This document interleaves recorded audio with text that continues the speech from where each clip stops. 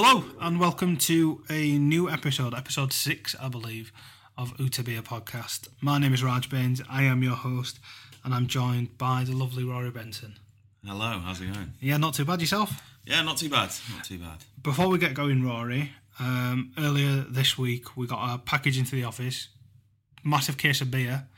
We've got a beer offer already, 6 episodes in. Was it 2-3 weeks we've been doing this? People are already sending us stuff to give away. Essentially, everyone knows how popular craft beer is these days.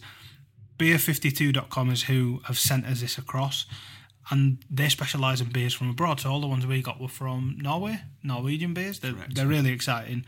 I think we tweeted out a picture before now.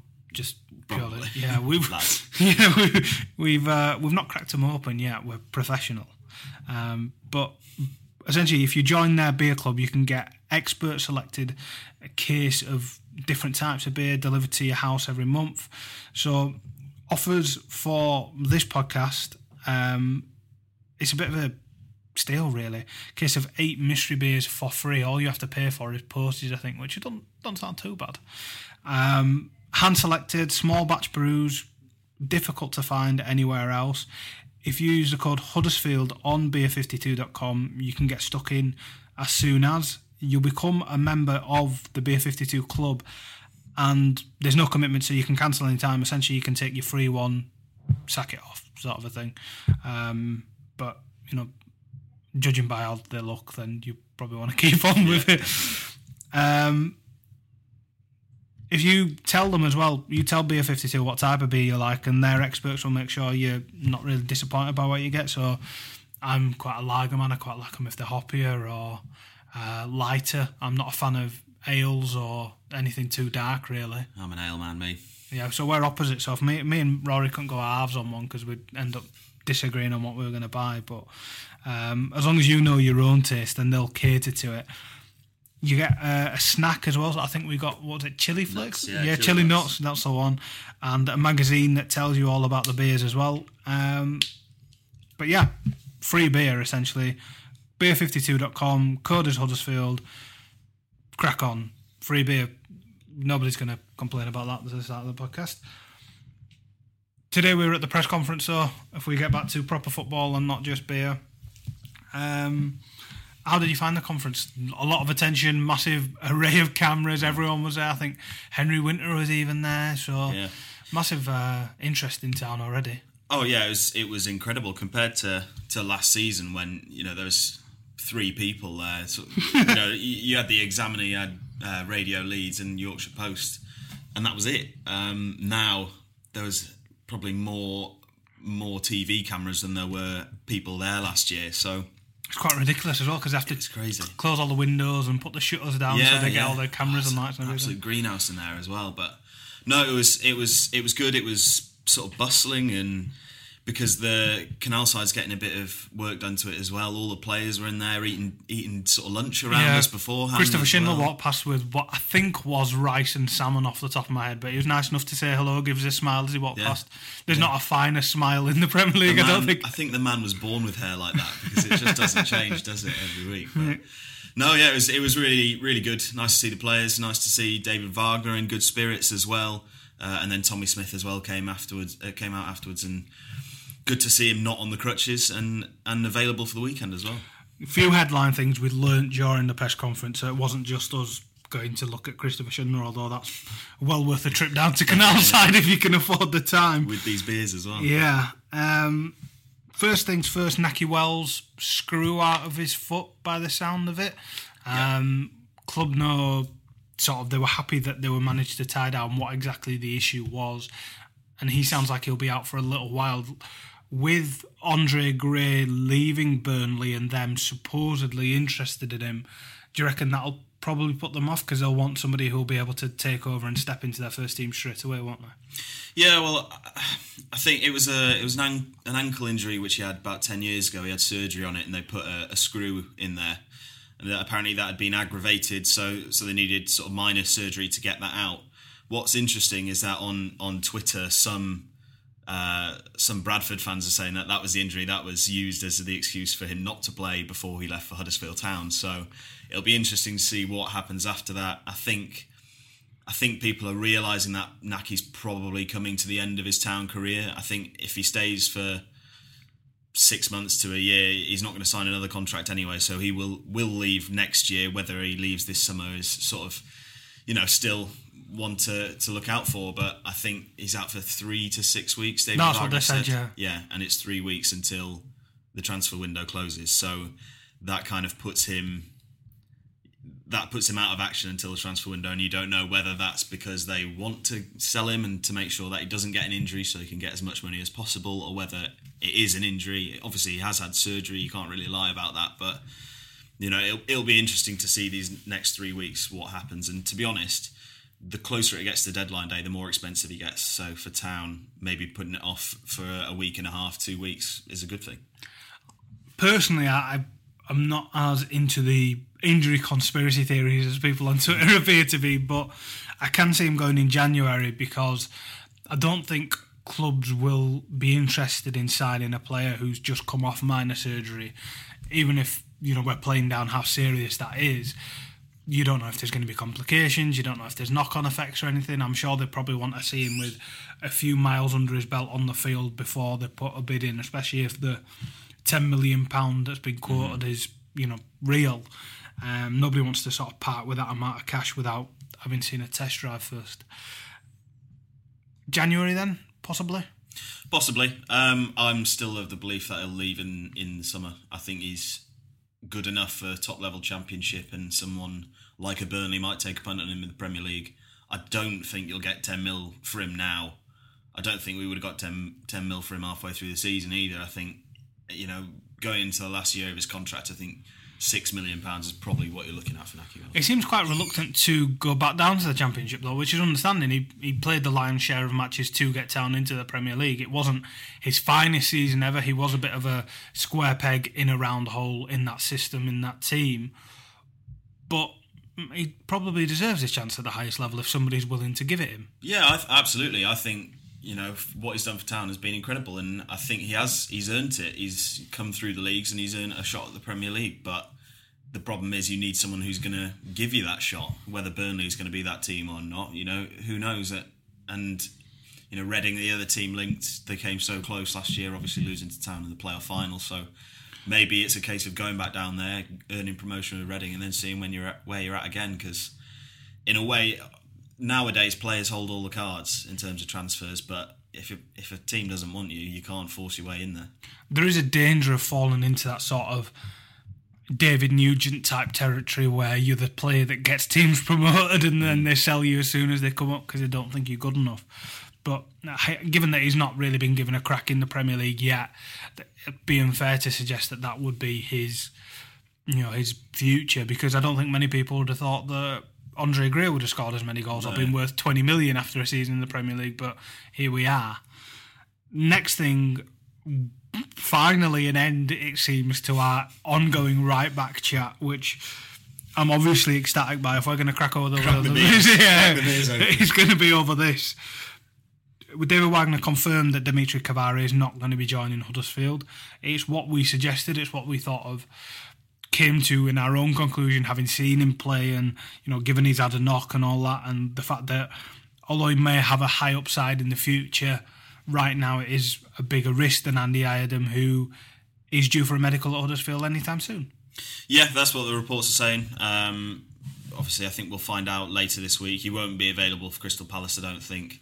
Tommy Smith is though, so Tommy Smith is, yeah. So it's not sort of the end of the world. Hopefully, he gets through that unscathed with the 90 minutes. But Tommy Smith, though, when I spoke to him, encouraged Iredom coming, because he says he wants competition. He thinks that having somebody there will push him on and make his performances better. So if the captain's inviting a new right back, then it's not a bad situation to be in. Yeah, I'd also say right back's the only position where there isn't any sort of competition at the minute, because everywhere else you've got 2-3 players who can play that position. So no, I think it's only going to be a good thing for Tommy Smith. He looks like a decent player. For Barnsley last year, they started really, really well, and he was sort of central to that. He's also, it's worth pointing out that he's sort of a bit of a utility man, because he can play right back, but he can play left back as well, and he's played elsewhere for Barnsley. So I think it's a good signing for Huddersfield Town, and it's not going to break the bank. So, especially with him suggesting that he wants to leave and he's not going to sign a new contract. So hopefully Town can get the deal done pretty quickly and he'll be available for selection next week.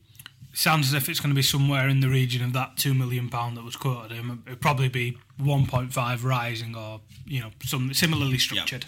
Yeah, definitely. And I imagine Town will have a sell-on clause on that as well, as they like to do. So, hopefully, maybe in a few years' time, they'll be sort of making money off him.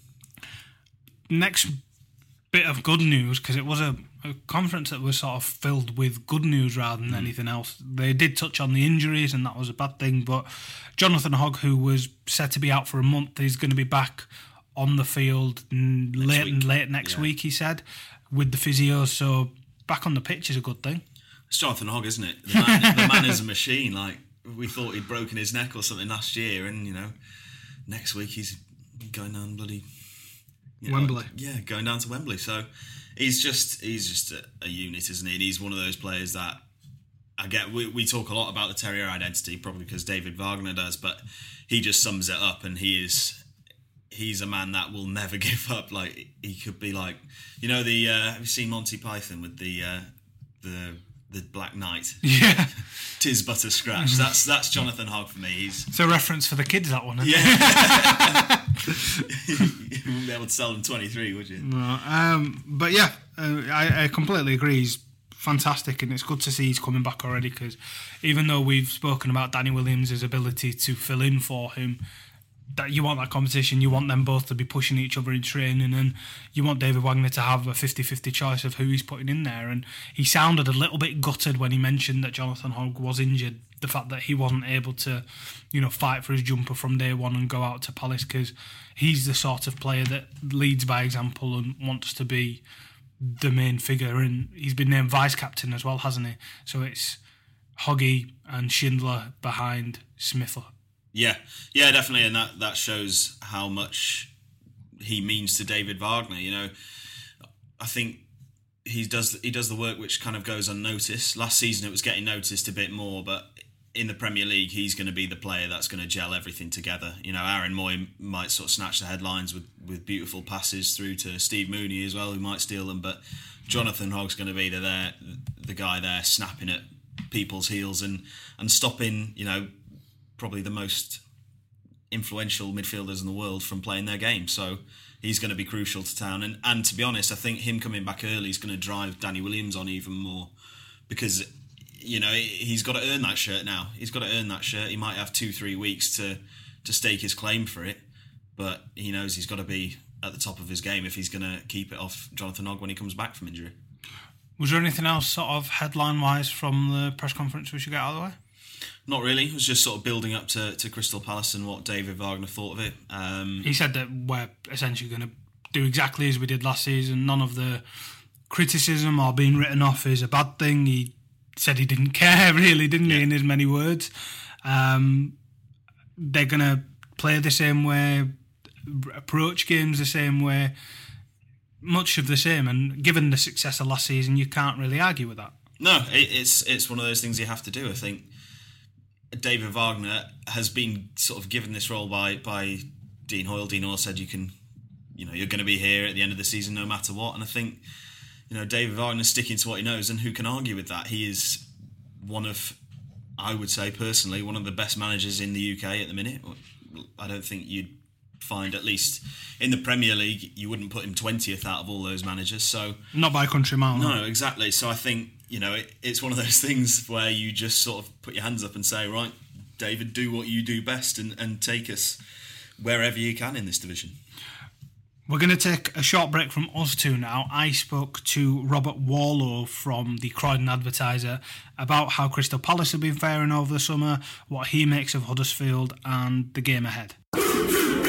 Robert Warlow of the Croydon Advertiser, welcome to Oota Beer Podcast. How are you? Yeah, fine, thanks. Not too bad. Excellent. Obviously, a couple of days away from first game of the Premier League season, something you're a bit more used to than we are in Huddersfield. How's your summer been at Palace? How's the new manager settling in? How's the new players? Yeah, I mean, it's obviously been a summer of change. I think perhaps unexpected change for many Palace fans. Sort of at the end of last season, obviously having Sam Allardyce kept them up, and people were sort of thinking, right, okay, a bit of stability now needed, and hopefully that, I think they were thinking that Sam Allardyce would provide it, but obviously just a couple of days after the end of the season, he announced his resignation, which came as a surprise to a lot of people in football, I think. But after that, I mean, obviously it was about a month on. It was quite a long search for the new manager, and then finally they got Frank de Boer in. And since then I think people have been happy with the appointment. I think it's a change from the norm, because Palace haven't really gone down the sort of foreign manager route in the past.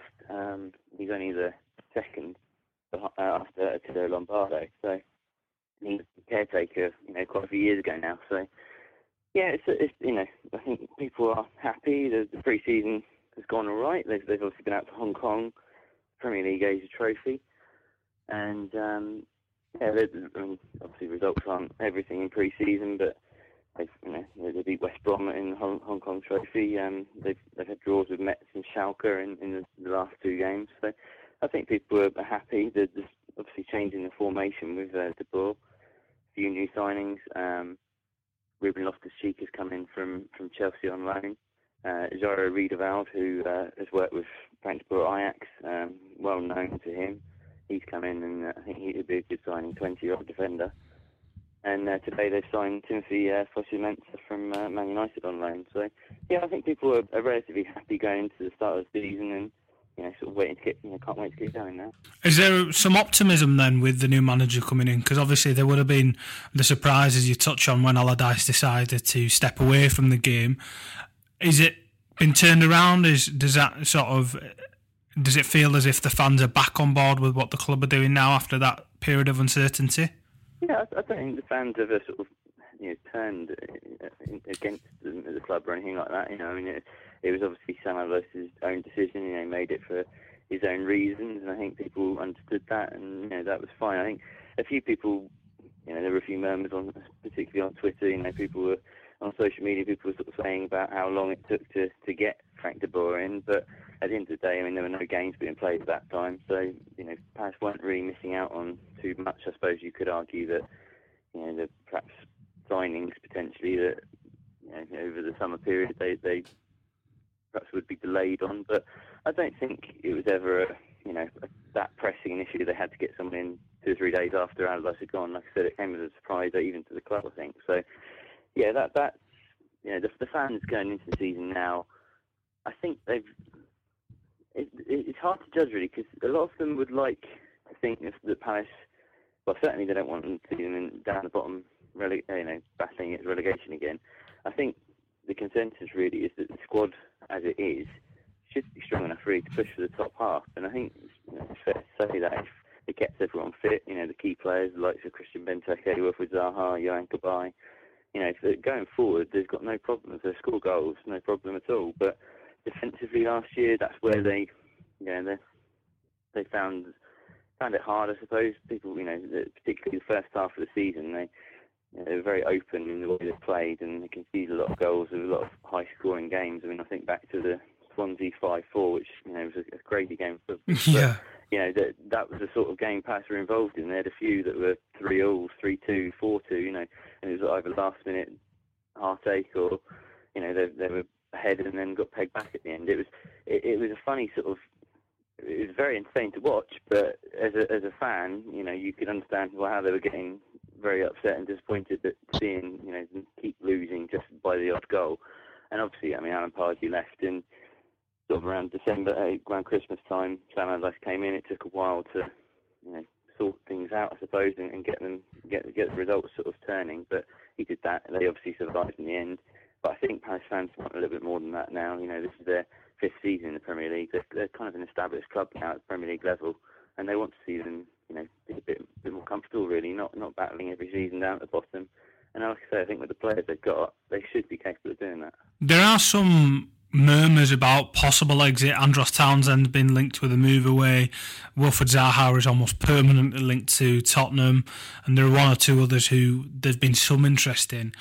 Have you heard anything about any possible exits before the season starts? I think it'd be unlikely now before Saturday, certainly. But I think there's always speculation around players in the summer, isn't there? And as long as the window's open, there always will be. Unfortunately, it's one of those things. And you look at the level Palace are at there.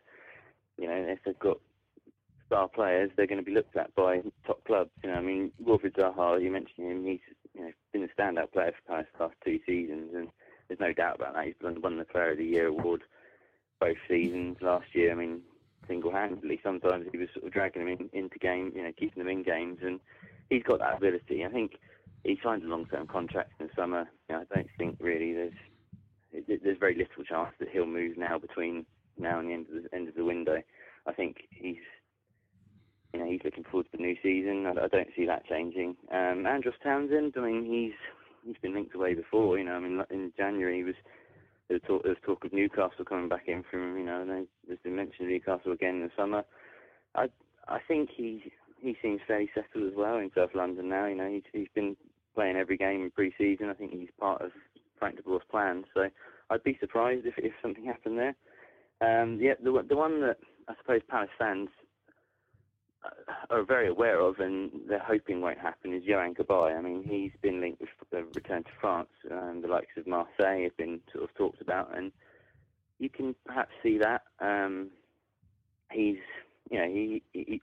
certainly in the second half of last season, he did really turn up in games, and he grabbed them by the scruff of the neck, and he was a key player for them in that second half that they survived. I think Palace fans would be very upset to see him go, but also he's coming into the last year of his contract, so I suppose if a bid came in from whether it's Marseille or Paris Saint-Germain or somebody in France, a big enough bid, then I suppose you have to look at it that Palace would have to consider it. But I think he's perhaps the only one at the moment where there's a little bit of uncertainty about it, because although he has been he has played in pre-season, he's had a couple of knocks and injuries, and there is that sort of little element of doubt in the fans' mind of whether he will be there long term.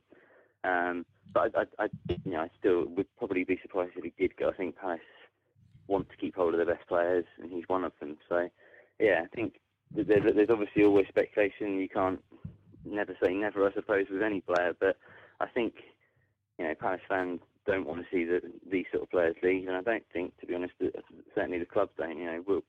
Steve Parish, the chairman, has constantly said that Wilfried Zaha is not for sale. I think everyone sort of in and around the club believe that, that's the case. I think it would be a surprise. I mean, the other one who has been, I suppose, also as a surprise link is Benteke with Everton and Chelsea. I mean, obviously Chelsea have got they're needing another striker by the looks of it. I know they brought in Morata, but with the Costa situation, I think it came as a bit out of the blue for some people when they were linked with Benteke. But again, at the moment, you can't see Benteke going because Palace haven't got a ready-made replacement. He's currently the only senior fit striker. So I think at the moment, Palace seems to be quite settled with their squad, and it's unlikely that those sort of players will be leaving. Excellent. There was a strange story, shall we say, recently about a possible takeover that I think Steve Parish was very quick to close down regarding Tony Adams. Was that an entire fabrication, or was there some truth to it? What's the situation there? Is Crystal Palace up for sale? Not as far as I'm aware, no. I think Steve Parish was very quick, like you say, on social media to sort of put down those reports and sort of dismissed them as rubbish. He said there was no truth in them. He to be fair, he's quite good on social media for that. If anything comes out that he doesn't agree with, or he sees as a complete fabrication, then he'll tell people about it. He does. I think the fans like him for that. He's very open and honest, and particularly on social media, he does put out tweets about different things, and it's not the first time. He's been in I wouldn't hasten to call it a spat, but he certainly got involved with Alan Shearer last year when he questioned Wilfried Zaha's end product on Match of the Day, and he's done that sort of thing a few times, and this time he was very quick with once the story had been broken. I think he within a few hours had then gone on Twitter and said there's no truth at all. So no, I mean there's been a couple of sort of whispers about Chinese investors perhaps being interested, but I don't think that's the case. I don't think certainly Steve Parish is not entertaining offers at the moment for the club, and I don't think the American investors are either. So no, I think the club is in good hands, and hopefully for the fans' sake, it stays that way. What's the reaction been like since the fixture list came out to Town being first up? Because you'd imagine that newly promoted team, the one that's probably been written off the most compared to all the other ones by the pundits. It's something we've discussed a lot on the podcast and in the office and in print, just to the extent to which people seem keen to discount Huddersfield at any given turn. Is that matched in the reaction from Palace fans, or is there some sort of fear of the unknown? I think it's a little bit of both, to be honest. I think when the fixture list comes out, obviously a lot of fans will look to, well, this year for Palace fans, they were looking for the Brighton fixtures, with them coming up and with the renewal of that rivalry. But I think what is that rivalry about, by the way? Because they're not neighbours. Yeah, it's not like your sort of obvious one, is it? But it stems from, I think, the 70s and 80s, when there was a bit of history between the two clubs and different managers, and there was a bit of bad blood between the clubs, sort of stemmed from there, and it sort of continued throughout now.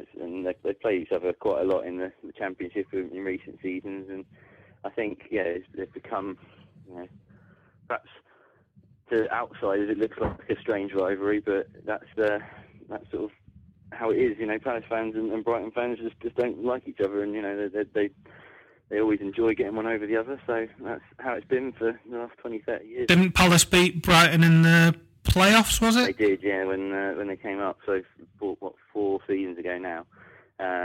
Wilfred Zaha got both goals down at the Amex Stadium, and that was in the semi-final, and then obviously they went on to beat Watford at Wembley in the final. But yeah, that was there was certainly some spice to that game, and obviously there's been with Brighton coming back up now, or sorry, coming up, they've not been in the Premier League. With them coming up, certainly that's added to a little bit of spice for the fans, and Sorry, I led you off on a tangent. No, that's fine. What about Huddersfield? That's what we're here to talk about. No, I mean, when it came out, I think there was a little bit of a mixture of feelings from the fans. They were like, yeah, okay, it's a home game, on paper a winnable game. Yeah, you'd like to get off to a good start, but also, like you say, it's a bit of a case of the unknown with Huddersfield, because not being in the Premier League, they've come up. I think it's probably fair to say people unexpectedly. People weren't. I think some people written them off last year in the Championship, and they came up and got promoted. So I think Ian Holloway, quite famously. There's a few, I think, weren't there? But yeah, I think that it's a little bit of both. Some fans are thinking, right, it's a home game. It is a newly promoted side. A lot of other fans are saying, well, you don't really want to play a newly promoted side first up because they've got momentum. They'll come into it with nothing to lose. But I think Palace fans are a bit optimistic that they can get off to a good start. Not only with this Huddersfield game, the first sort of 5 or 6 games aren't too bad on paper for Palace. So I think fans will, they'll treat it with a little bit of trepidation, but at the same time, will hope to get 3 points on the board if they can. How do Palace set up then under the ball? Is it 4-3-3? Is it sort of total football Ajax style, or is there a tweak to that at all? 3-4-3 is the way they've been going. Okay, so wing backs. Yeah, essentially, yeah. They've been playing throughout pre-season this new formation to them.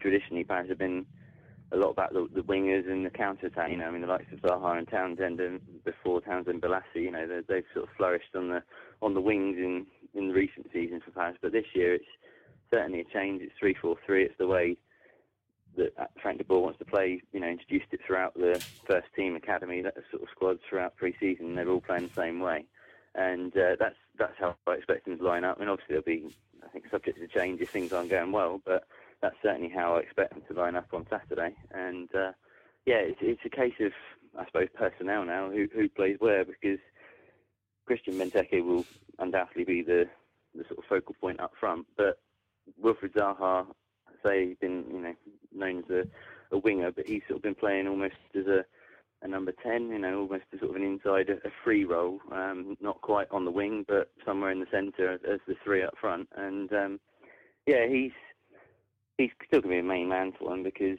he's got that trickery, and he can turn a game, he can beat defenders, so he's certainly one to watch and can cause problems. But yeah, I see it being 3-4-3. They've got a few solid players in the midfield now, the likes of Luka Milivojevic, who came in January, the Serbian midfielder. He's going to be a key man for them this season, certainly. And then with the new signings, I would expect Zorio Riedewald to play at the back, possibly with Scott Dan, and maybe even you might see Fosu Mensah playing as the third man at the back. Have been signed today. I think it will be, you'll then see wing backs, the likes of Andros Townsend has sort of played in one of those positions. And then you've got Jason Punchin, who's the captain, been sort of made club captain this season. He'll play in midfield. And other than that, you've got options on the bench then, because some people won't fit into this system 3-4-3, and may have to make an impact from the bench to get themselves back into De Boer's thoughts. But that's certainly how I expect them to line up Saturday against Huddersfield. What's the style of football then? Is it possession based, or do they sit back and try and counter attack? How is their approach been in pre-season? It's certainly been a lot more about possession than Palace have perhaps been known for in the past. I think Palace have been quite well renowned in the 3 or 4 seasons they've been in the Premier League as a team that hits others on the break, and can counter. I mean, they've still got that ability within the squad, but certainly this year in pre-season it's been noticeable that they're trying to keep hold of the ball and look after it a bit more. In games last year, you'd have seen them with perhaps 40-50% possession, maximum. This year, I would expect that to be Palace dominating games in terms of possession, and having 60%, something like that. So that's the way that Frank de Boer has obviously played at Ajax and briefly Inter Milan. But I think it stems as well from his playing career. He's obviously been at some of the top clubs in the world, like Barcelona and Ajax, and that's how he's played throughout his career. I think that's reflected in his management style and how he wants his own team to play. That makes sense. What are your expectations from the outside looking in for Huddersfield? Because obviously quite a lot of people have had their say, and it's been well documented how many players we've brought in, the style of football David Wagner likes to play, and the increased scrutiny on the side from sort of coming through the playoffs and pushing Brighton and Newcastle all the way towards the end of last year made a few more people aware than they might have been of who Huddersfield are and what exactly they do. What sort of are your assumptions of how not only this game but how the season will probably go? I think that Huddersfield might surprise a few people, to be honest, in the Premier League. I think they'll come in and play the brand of football that they've perhaps become known for in the Championship. All right, I think, like you say, it was perhaps unpredictable for some last year and unexpected the promotion. But I think, like you say, David Wagner's team, they're going to be fit. They're going to be trying to impose themselves on other teams in the Premier League, and I think they'll catch a few by surprise. I think people, like you say, have written them off a little bit and expect them to go straight back down, but actually I think they'll come up and they'll get some results along the way. I mean, I still think it'll be a battle, to stay up. I don't see Huddersfield coming up and being, so much of a surprise package there in the top half, but I do see them being bottom half and it being, potentially a struggle towards the end of the season. But I think there's every chance they could stay up. I mean, I don't think it's going to be quite the foregone conclusion some people are thinking. They'll go straight back down and they won't be anywhere near survival. I don't see that myself. I think they'll come up, they'll score some goals. They've got obviously the summer signings and the likes of Steve Mounier and Tom Ince. They've got people who are capable of putting the ball in the back of the net, and I think they will come and get a few results here and there that perhaps people aren't expecting. And I mean, I would be surprised if, like I said, I'd be surprised if they're mid-table and comfortably away from relegation. But I could see them finishing 17th, 16th. If they have a good season and staying up. Which would be an incredible feat for them. Obviously, first time in the Premier League and first time in the top flight for a long time. I think if David Wagner can sort of mastermind that as a survival, then I think it'd be a very good season for him. It's interesting you mentioned Tom Ince because he's a player that you'll obviously be aware of at Palace, one of his few stints in the Premier League with yourselves.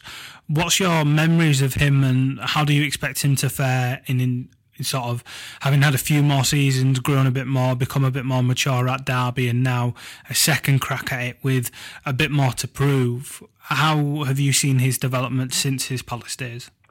Yeah, I think he obviously came with a good reputation as a young player, sort of coming up and coming when you joined Palace, and he made the perfect start, scoring on his debut at Palace, but didn't really work out for him after that. To be honest, it was a little bit of a case of much was expected, but not quite. Didn't quite deliver at Crystal Palace in that second half of the season when he did join. So I think he's gone away, he's gone to Derby, he's dropped down to the Championship again, and sort of proved himself there, and he's obviously scored a lot of goals at Derby and done well for them. And I think he deserves another crack at the Premier League, and it probably is.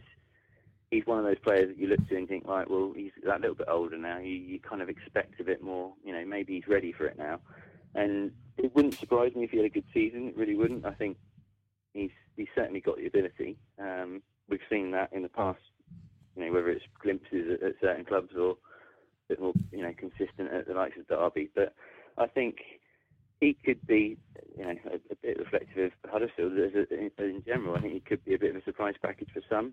People who have perhaps written him off and thought, no, he's a Championship standard player, not quite up to Premier League standard. Well, he could easily prove people wrong this season. And if he gets 10, 15 goals and helps Huddersfield stay in the league, then that's job done for him. He's done it, hasn't he? My last question for you, Robert, would be: what's your score prediction for the weekend?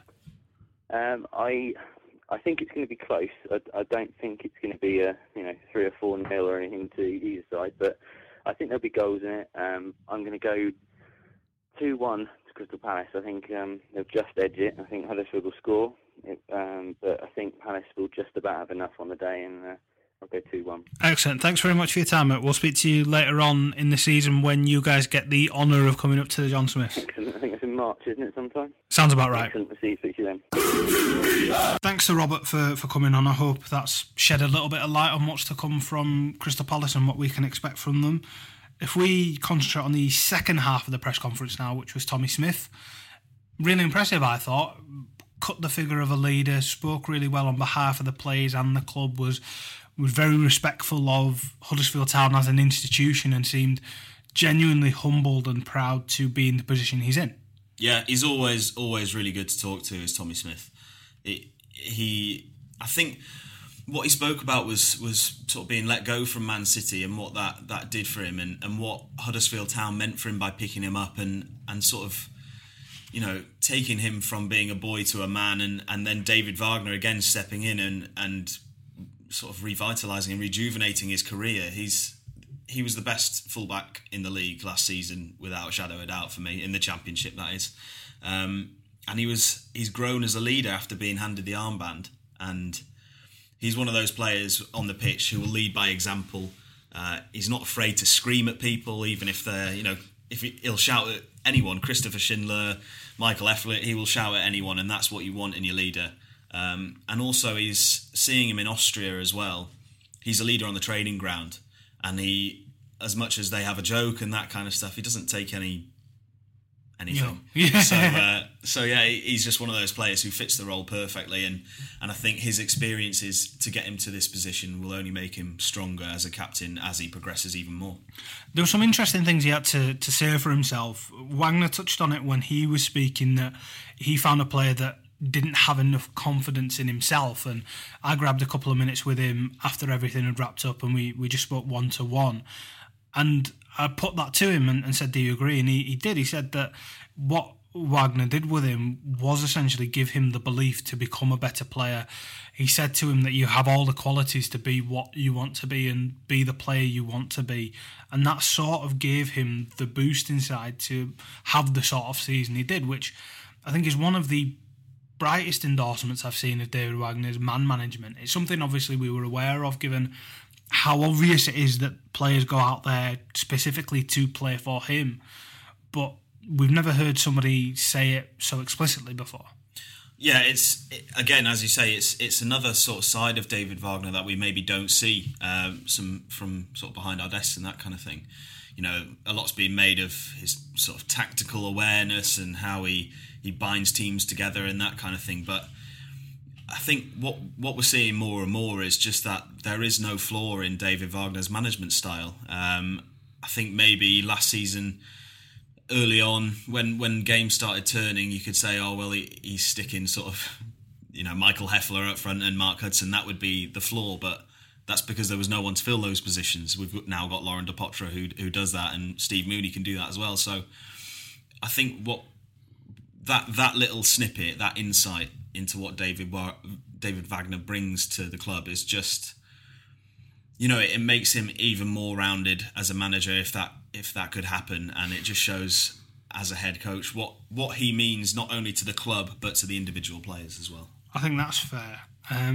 One of the other things he talked about at length was Mark Hudson's retirement and moving to the coaching staff, which, has been long since sort of foreshadowed by the fact that this was stipulated in the last playing contract he signed. But over the summer they've been quite tight-lipped about it, whether or not it was happening or not. We'd seen pictures of him in training kits and we thought maybe this is just part of him getting his badges, because he played in some pre-season games as well, so he's clearly keeping his eye in if he needed to. If we talk about the playing side of it first, before the coaching side of it, with Stankovic injured, Craney injured and Hudson retired, Town might need another centre-back. Yeah, I don't think that's a stretch to think that Town might sign another one. I think if they do, I wouldn't be surprised if it's someone on loan or a younger player sort of in the Stankovic mould who will come and sort of grow at Town. I think they've got their senior centre-backs in Michael Heffler, Christopher Schindler and Zanka. So maybe one more, or I don't know, maybe looking at the youth teams, try and bring someone in that way. David Wagner isn't adverse to bringing in. We saw Dean Whitehead play really well at centre-back, so maybe that's his new role. Maybe that's what he's looking at. But yeah, I think it wouldn't be a stretch to think that'd be a centre-back. Obviously, the main one was the right-back, but it looks like that's now happened. So I think now, once the Iodom deal's done, which for all intents and purposes it looks like it will be. As long as he passes that medical touchwood, because I don't want to have to talk about a right-back again. Exactly. But hopefully after that, you're now looking at sort of little extra sort of frills to the squad and a little bit of depth here and there. So centre-back would be one of those places, but to be honest, if one didn't get over the line, I wouldn't be too fussed anyway, but hopefully with Stankovic out, that's sort of the main issue, so maybe he'll bring in another one, who knows. It's good to see Mark Hudson stay at the club though as a coach, because it's quite clear the influence he has in the team. He's well liked by not only the playing staff but the coaching staff. The way he's conducted himself since retirement is typically classy, falls in line with exactly how he behaved as club captain. Do you think that he sees himself as a future manager of Huddersfield Town at all? Because there is some suspicion with the way that the club have described him that he may be being moulded in that sort of a manner. Yeah, I mean, from what Mark Hudson has said himself, he's not hidden his appreciation for David Wagner and the style of football that he's brought to Huddersfield Town. I think for someone in his position to get this education off David Wagner in that sort of system is very, very rare, and it's something that's going to benefit him massively in the future. And he's going to bring his own thing to it as well. Whether you can say if he's going to be a Huddersfield Town manager in the future, who knows? Because, David Wagner might, they might break into Europe next season. David Wagner might be there for life, but, who knows? But it can only be good for him. And I think one thing that really stood out for me in the press conference that David Wagner said about Mark Hudson was how when he first came from Germany, anything that he wanted to ask, he'd ask Mark Hudson, and he valued his advice straight away. And Mark Hudson also did his best to sort of allow David Wagner to all the time and all the players sort of focus to be able to do what he has done. David Wagner said that he was grateful of both Mark Hudson and Dean Whitehead to just accept this new random training regime which they hadn't had before and that kind of thing, and that brought all the other players on thanks to those two. And I think that for me makes Mark Hudson stand out as not only someone who's going to be a good coach because he understands that, but also just someone who's willing to put that extra bit in for someone that he didn't even know. And it just shows what a classy individual, as you said before, he is. It's not just Wagner that he's learning off, though. We've been impressed by what we've seen Christoph Bühler do, Hughes, Eiger. The entire backroom staff at Huddersfield are all excellent at what they do, and they're all reasons as to why the club are where they are. The team are as good as they are and as fit as they are. It's as much as we acknowledge that David Wagner is the centrepiece of that, he's the main reason they're there. His support cast couldn't be any better. Yeah, I'd add to that. When David Wagner, he won 2 Manager of the Month awards yesterday. The second one, he made a point of having not only him but also Andrew Hughes and Christoph Bühler in the photo as well, because he said this is a team effort. I couldn't do it without these two. And I think also in that backroom staff, he has such an interesting mix of Germans and English, sort of people with German and English footballing backgrounds, that you have this kind of blend of that sort of Yorkshire grit and the understanding of English football and the way sort of English centre-backs work, and it's about passion and putting in tackles, and then you have that technical aspect of the German side coming into it. So it's a mix which obviously has worked, and it's a balance which they found, which hopefully will be a winning balance in the Premier League too. We've seen an increase in worldwide coverage of Huddersfield. The Guardian have done a couple of really nice pieces. There's one in the New York Times, which I feel slightly bad in bringing up, given that Rory Smith phoned me to get some quotes and some insight on it. So that is some inside baseball. But the fact that institutions like the Guardian and the New York Times are writing about Huddersfield is one of the benefits of being a Premier League club, and the fact that they're doing so in glowing terms and not just writing us off and predicting it's the fish 20th as others have done. They've given the time to come to the town, visit us, ask the relevant questions and see how the place is looking up, not only as a football team but as a town and as a settlement and as a collective. Yeah, as you say, it's not all about the football club. And as Dean Hall said last year, he sees the football club as the best vehicle to promote the town. And with town being promoted, that can now happen more so than ever. So, yeah, as he said, having that sort of calibre of person here to write about Huddersfield and Huddersfield Town Football Club is it's only beneficial for both of them. Talking about people writing about Huddersfield Town, someone wrote a book or is writing a book. Yeah, that's me. It sounds as if I paid you to bring that up. I haven't. But yeah, I've got the beers. You were splitting the beers. I've written a book. It's called Underdog. It's about last season. Spoke to the club. Club were fantastic with access, and they let me speak to whoever I wanted to, ask whatever I wanted to do, and hopefully it helps teach people who hadn't heard of Huddersfield Town before about this achievement and about this town. Even though I'm not, technically a fan of the club, I wouldn't have the cheek to say I was, because I've always supported Tottenham.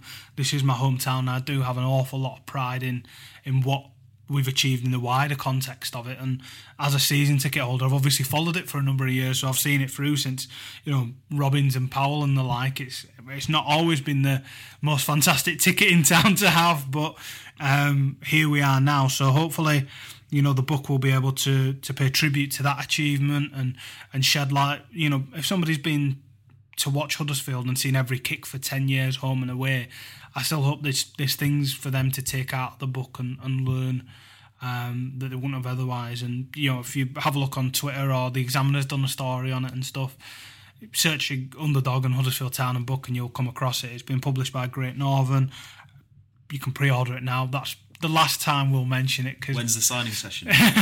Rory's looking at me as if you look like an absolute moron promoting your own book, but I'm only bringing it up because it's relevant and we're proud of it, and we're proud of how the team are doing and how the town is doing, and the fact that somebody has allowed me to write a book about it is another signal of that. So if you're at all interested, get involved and feel free to get yourself a copy, and I'm very appreciative if you do.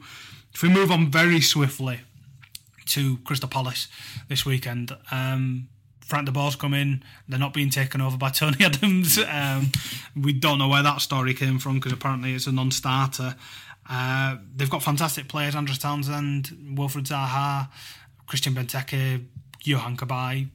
can go on. They've bought a new centre back from Kabai's injured though. Ajax. Kabai's injured, so he's not going to be playing, but he's still there. Yeah. What do you make of Palace? Are you worried at all, or do you think this is a good enough start? I don't think you could ask for a better start, to be honest. Unless it was at home. Unless it was at home, yeah. But I think as well, just an away day in London, you can't get better than that as a fan. Like looking from a fan's perspective, but no, Crystal Palace they'll be tougher than they were at the start of last season. Obviously, when Sam Allardyce came in, he was, that's a tough prospect for any Sam Allardyce team to beat. They had Pardew in charge first, didn't they? And I think if this was Pardew's Palace, then maybe it would have been better off because they weren't very good. No, well, that's Alan Pardew for it, isn't it?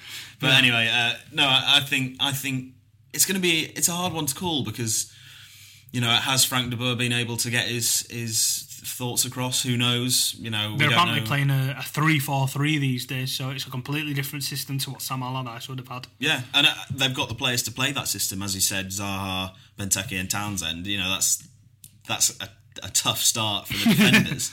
But I think Town have enough to cause them problems. I'd like to see if the system will work for Frank de Boer straight away, because it's not been that. I think he's only been in the job 6 weeks, so obviously I think they brought in those sleeping pods as well, so they could do double sessions to make sure that they knew it. But no, I think it'll be two teams that'll be very, very well drilled, two teams that'll be very fit as well. And I think it should be an exciting game. I can see goals in it. It sounds like it'll be quite open, given both teams' formations and the mentality of the managers. Exactly. So, I've got my bet on. I've got 2-2 and Steve Mounier to score first. So, that's how I see the game panning out. What about you? I would, given how he performed when he went to Inter Milan, given a similarly short amount of time, it was a lot more aggressive at Inter Milan, given that Mancini essentially walked out days before the season started. He does like to play a quite complicated and specific brand of football that may take a little bit of time to bed in. Good things come to those who wait, and I think in time Crystal Palace will play a better brand of football and be far more attractive to watch than they have been in recent history, which isn't hard to do given they've had Allardyce and Pardew back to back, and was it Pulis before that as well, so Tony P, yeah. It's not the greatest lineup of attacking managers you've ever heard in your life, but they've done their jobs and kept them up. However, first weekend of the season, pressure on them, bit of an unknown quantity in Huddersfield, and the fact that Huddersfield are far more solid in who we are, and what we do. There's far more continuity, and there's a bit more energy behind what we're doing. There's there's added excitement of it being the first game. I think they could, if they start well enough, sneak it. I think it's dependent on Huddersfield scoring first. I think if Crystal Palace score first, then it could be a draw. I don't think Town are going to lose this one, just given how encouraged I've been by their performances in pre-season and their attitude especially. They seem really really hungry to prove themselves and prove other people wrong, which I really like. So if they score first, I think they might win it by 2 or 3, because I won't be surprised to see Palace fold, given they may not be entirely sure of themselves, but we will have to see. Yeah, no, it's going to be a really good occasion anyway, isn't it? David Wagner spoke about the 3,000 travelling fans today, and those Town fans last season were exceptional, and we expect them to be again this time. And Selhurst Park is one of those places in the Premier League which still has a bit of a soul, and is one of those grounds where the fans really get behind the team, and it's going to be loud, it's going to be just crazy in there. So it's one that the fans and us as journalists are really looking forward to going to. It's important, though, either way, not to make too much of just one performance and one result. If Town go there and win 3-0, for example, that doesn't mean they're going to win the league.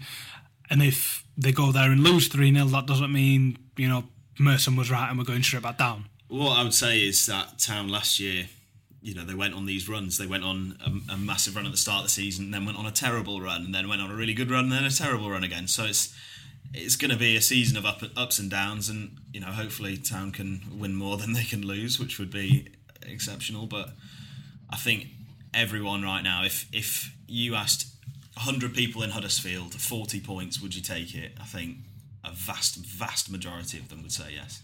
Yeah, I think they might finish with one or two more, but that's just me. I think that's what's done for the week. I don't think there's anything else we've got to catch up on. We'll speak on Monday on the flip side of the Palace game. Yeah. Town will, have made their Premier League bow by then. Top of the league by then. Which will be, strange, but we'll have finally got to see them, be a Premier League club. I mean, we've talked about it for long enough, but it's time for them to actually do it, which is more exciting than anything else. Remember the Beer 52 offer. Rory's going home already and using Huddersfield as his offer code. We're on social, Twitter, OTBeerPod. You can subscribe on Audio Boom and iTunes. I almost forgot. That wouldn't have been very good. And all the episodes are on the Examiner website as well if you want to catch up on there. But I'll speak to you on Monday, Rory. Yep, speak to you then. Ben jij prijsbewust? Nu extra MB's bij de Huawei P Smart. Voor €14,50 per maand, 100 minuten of sms'jes en 1500 MB internet tijdens de Ben Prijsbewust weken. Kijk op ben.nl. Let op. Geld lenen kost geld.